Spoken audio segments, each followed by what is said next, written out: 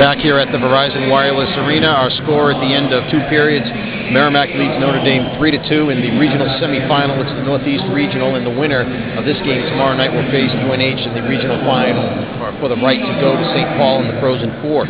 With us is Merrimack alum, class of 2005, Brendan Clark, and also working now as a scout with the New York Rangers. And well, first of all, Clarky, pretty good game so far. The Warriors had some, a lot of things that went well, a couple of things maybe not so well, but overall playing not a bad game. Yeah, no, they've been dominating the play for the most part, and shots are in their favor, and chances and posts.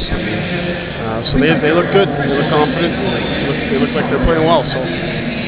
Yeah, they're going up against the team from the CCHA in Notre Dame, and CCHA hockey's, I think, generally known to be a little more physical, and the guys, a lot more, I guess, work along the boards and everything. And but Merrimack's a team that's, I mean, you've seen these guys play, so you know. I mean, they've built their reputation based on that kind of hard work and grinding the puck along the corners, I guess, as it were. So it's the kind of game that they like to play. Yeah, no, they're a disciplined team. They're deep. They got 6 defensemen that can play. They got 4 lines that get involved and can play. And it's a special team, and there's some special players on the team. But the key is, you can see they play as a unit, and they're disciplined. They're not taking penalties. They're playing smart, getting the puck low, and they work hard. So. Yeah, I think that's one of the things that might be surprising some people, is that if you look at the stats, they're actually the tops in the country in penalty minutes per game. But I mean, that's skewed, I think, by there were several games where, for whatever reason, officials just handing out misconducts left and right, and that'll happen. And what we've seen now is this game tonight. I mean, Notre Dame's only had the 2 power plays, and they got 1 goal. And last weekend in Boston, same thing. Friday night against UNH, Saturday night against BC. They pretty much stayed out of the box, and they have played disciplined hockey. Yeah, no, absolutely. It's the way you got to do it, especially in the Hockey East playoffs, and now on the big stage here. So they're doing the right things, and you can tell they're well coached and disciplined. So. Yeah, I want to ask you. You graduated a few years ago, class of 05, and I mean, seeing a lot of you guys around, and I know that the pride you guys feel in seeing that the team is doing so well. And just in your thoughts, what's it been like? No, it's been great. I mean, especially now to be able to come to a regional like this and see them on the big stage, and obviously I've been to probably a dozen games this year, home and away, and especially the home games. You run into guys that you played with and alumni, and you're networking, and you're just hearing stories that you never did before, and people are coming back, and obviously it's the success they're having, and it's exciting to see. It is a special team. What's the feeling among the alumni, the guys that you talk to, that you graduated with, or that you see? I mean, what are some of those things that people are saying? It's just you can tell the camaraderie with the guys. Mark is a special guy himself, and he's a hockey guy. He knows the game. He knows the recruiting game, and he's got a strong network out there that believes in him and trusts him. And you can see that with these guys that are out there. One of the things I think that strikes me is that it's definitely a situation, whether it's the coaches or the players, the captains, the seniors or the freshmen or whatever. I mean, nobody really cares who's getting the credit or whatever's happening. I mean, even the guys that are the I guess the bigger names on the team, Canada, DeCosta, whatever, they were always deflecting the credit and giving it to the other guys. And I mean, you've played the hockey a lot. I mean, that kind of thing has to help, doesn't it? Oh yeah, and you got to stay humble with the success that you have. And, I think Mark's a figurehead to that humbleness too.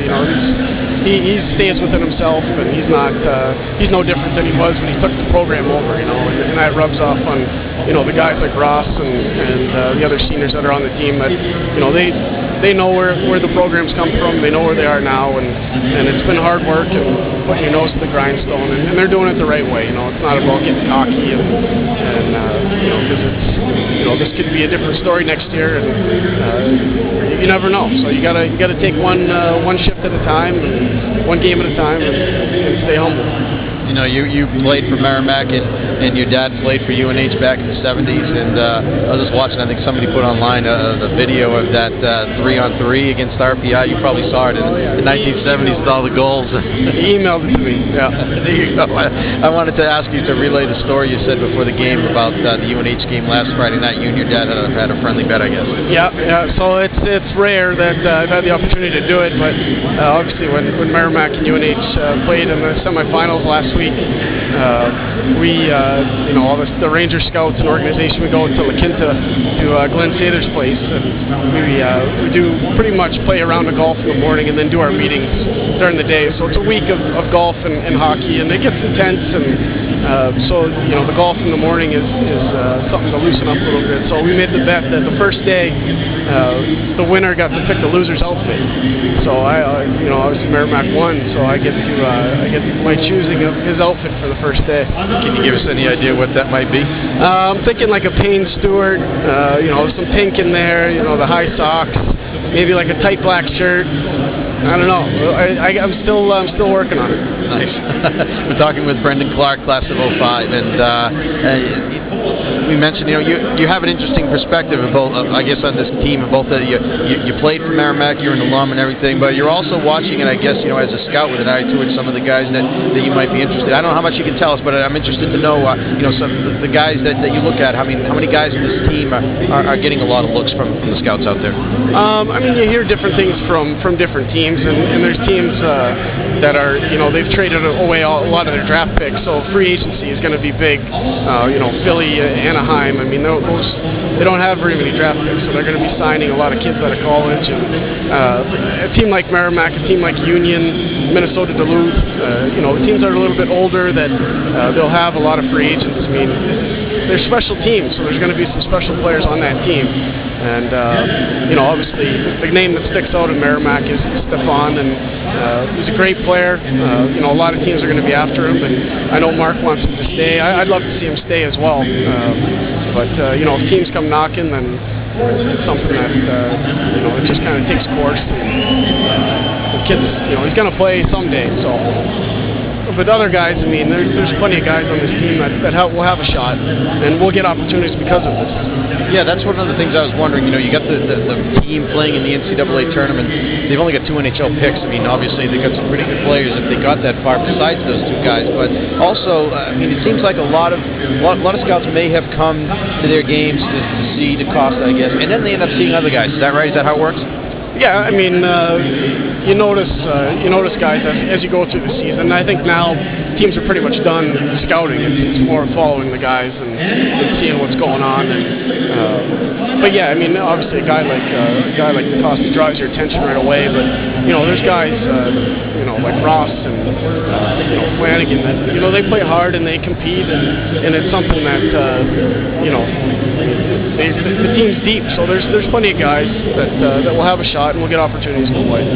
So you're a regional scout for the Rangers, right? What's some of the areas that you cover and some of the teams and players you're looking at? So I'm part-time with the Rangers, and my territory is New England. So I'm doing the prep schools, colleges, ECAC, Hockey East, the Eastern Junior League. I'll do some of the midget nationals next week in Hartford. So it's a little bit of high school. It's a little bit of the midgets before the season starts, and the juniors and stuff. But it's a lot. There's a lot of teams. There's a lot of players. And you gotta cover your area. How much work is that? How many games a week are you seeing? I probably see on average 3-4 games. And what happens then? You go to a game. Do you file a report after every game? Is it just a case of if you see something that needs to be reported up? How does it work? Well, yeah, we have a computer system, RinkNet, and a lot of the colleges use it as well as a tool to for scouting. And so you go in and you see a game and you sort of evaluate the talent, and you're obviously looking. For me, I'm amateur, so I'm looking for draft eligible kids most of the time, but then also the free agents.